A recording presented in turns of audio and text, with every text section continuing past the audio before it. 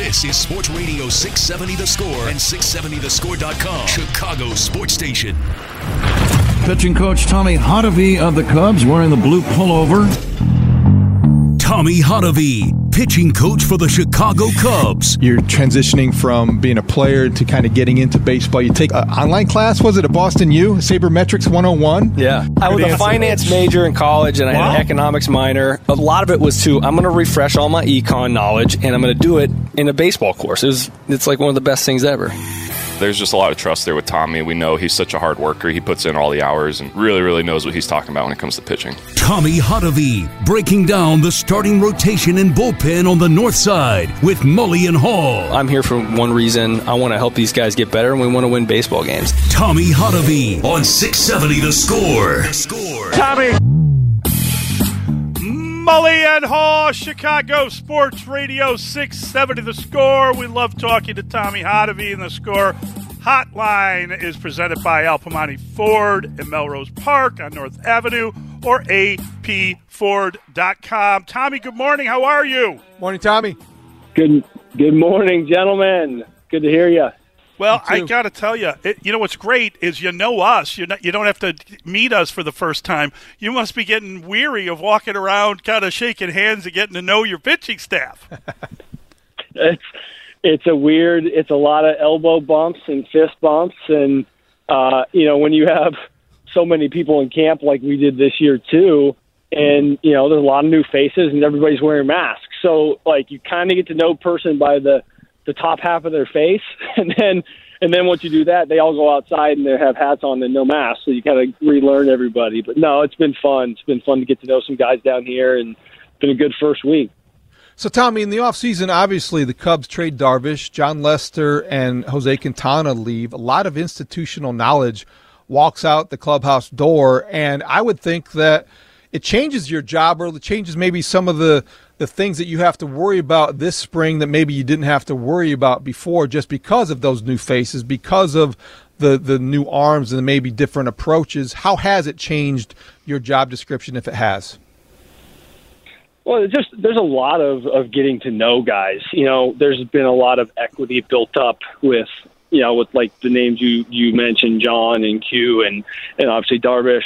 You build up that equity over time, and then you're able to make changes a little bit quicker and implement things a little bit faster. So it's really important to get to know guys, especially this first week, get to know what makes them tick. We're obviously going to push guys and kind of help them see some ways that we can help them make some adjustments or kind of, fine-tune their craft a little bit. But you have to build that equity. You have to build that trust, and it doesn't happen overnight. And luckily, we've had some success, and we've had guys that will, sing the praises of the work that our, pitching infrastructure does. But still, with all that being said, it does take time to build that equity and that trust, and that's what we're kind of working toward every day. We keep hearing when we talk about your starting staff that that it's more of a kind of a contact-oriented pitching staff, that you guys are not going to be just trying to get strikeouts. You're going to rely on your defense more, and that's pretty much a standard thing as you go from starter to starter. Is that an oversimplification? Is that a fairly obvious thought? Yeah, I mean, to answer your question, I've felt even when we had Darvish and John and Pete, Jake Arrieta and a lot of these guys have come through here, I've still felt like we've been kind of a pitch to contact oriented pitching staff. We value outs, bottom line, and there's a lot of different ways to get outs at the major league level, and we have a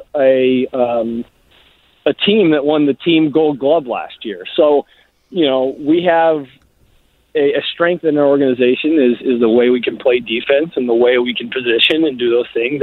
And so we're absolutely going to take advantage of it. And if that allows us to get pitchers that are a little bit more contact oriented, then, we're going to take advantage of the great players we have behind us. But, we understand there's right times to attack, swing, and miss. There's also right times to pitch to weak contact. And And it's just the balance between all that. We feel confident with the guys that we have that can kind of do both. Tommy, as much fun as it's been to see Jake Arrieta kind of be your assistant pitching coach and work with the young pitchers like Alzolay and others, he's here to win games. He's here to be the guy that is as good as in that rotation as anybody, any veteran. What's realistic to expect from Jake Arrieta, and how different of a pitcher is he now than the last time Cubs fans saw him wearing number 49? Well, I mean, it's going to be different in the fact that, we were extremely lucky to see peak Jake Arrieta, who was at the time arguably the best pitcher in baseball, for a 3-year stretch there. And I think there's a lot of really exciting things to look forward to with Jake. I think to put the pressure on him to be that same guy, I think is unrealistic, just because it's been, 4 or 5 years from those those crazy seasons that you put together. So, but what you get with Jake is a guy who comes to work every single day, a guy who knows what he needs to do to be successful. We're getting back to the basics with a lot of things that he felt like he kind of either got derailed by injuries over the last few years, or just lost focus on and kind of wants to get back to some of the basics. And look, like, he's a guy that's going to just go out there every fifth day and give you everything he has. And as a group, as an organization, that's what matters. The players behind him love playing to him because the ball moves all over the place. There's a lot of weak contact. There's, he attacks a strike zone. And I think there's a lot of good things to look forward to Jake this year. And you mentioned just that leadership and kind of taking guys like Adbert Alzolay under his wing. And I put those guys in his group for a reason. These guys, we're fortunate to have Kyle Hendricks and Arrieta, two guys that you really want to model, people after in terms of their work ethic, what they do, going into the season, what they do going into each start and all that. So it's really cool to see those relationships start to form, and some of these veteran guys are really starting to set amazing examples, but really starting to take these guys under their wing and show them what it takes to pitch in the big leagues for a long time. We know Jake, and we know what he once was. We know Kyle Hendricks, and he's still Kyle Hendricks. We kind of know Alzolay, Mills, but we don't know Zach Davies, and we don't know Trevor Williams. What have you learned with them, what they like to do? How have you incorporated them into what you know about them?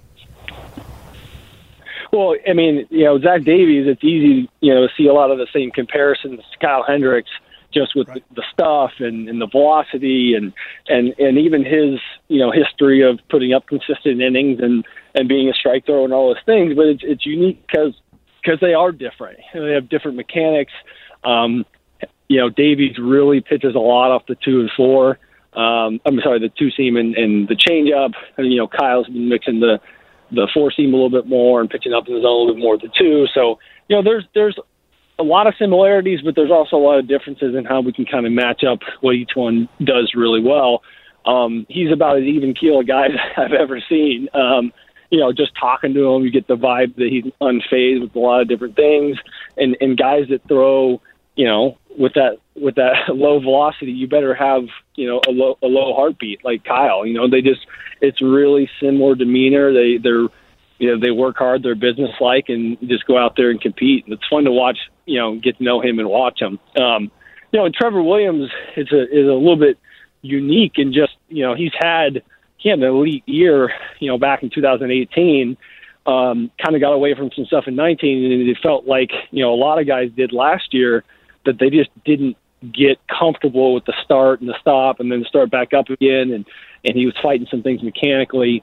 Really unique arm slot, the way he gets down the mound, a lot of extension, low slot, so he can kind of play from a different angle than a lot of other pitchers do. You'll see like Arrieta is so tall and upright, and when he's right, he's over the top, and I think Trevor's a little bit different. So he can kind of create some different angles that maybe some of our pitchers don't have or don't get to exploit just with the way he naturally throws. And we're just kind of refining some things for him, continuing to work on his repertoire, but also just getting him back to where he feels like he's himself mechanically.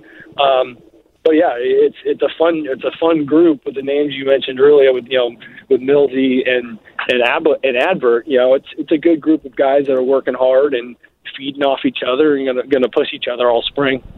Tommy, before we let you go quickly, how was your off season? We know we haven't talked to you in a while, and you probably enjoyed all but Super Bowl Sunday, I think. That's literally what I was going to say. Other than one day, it was a pretty good off season. It was busy.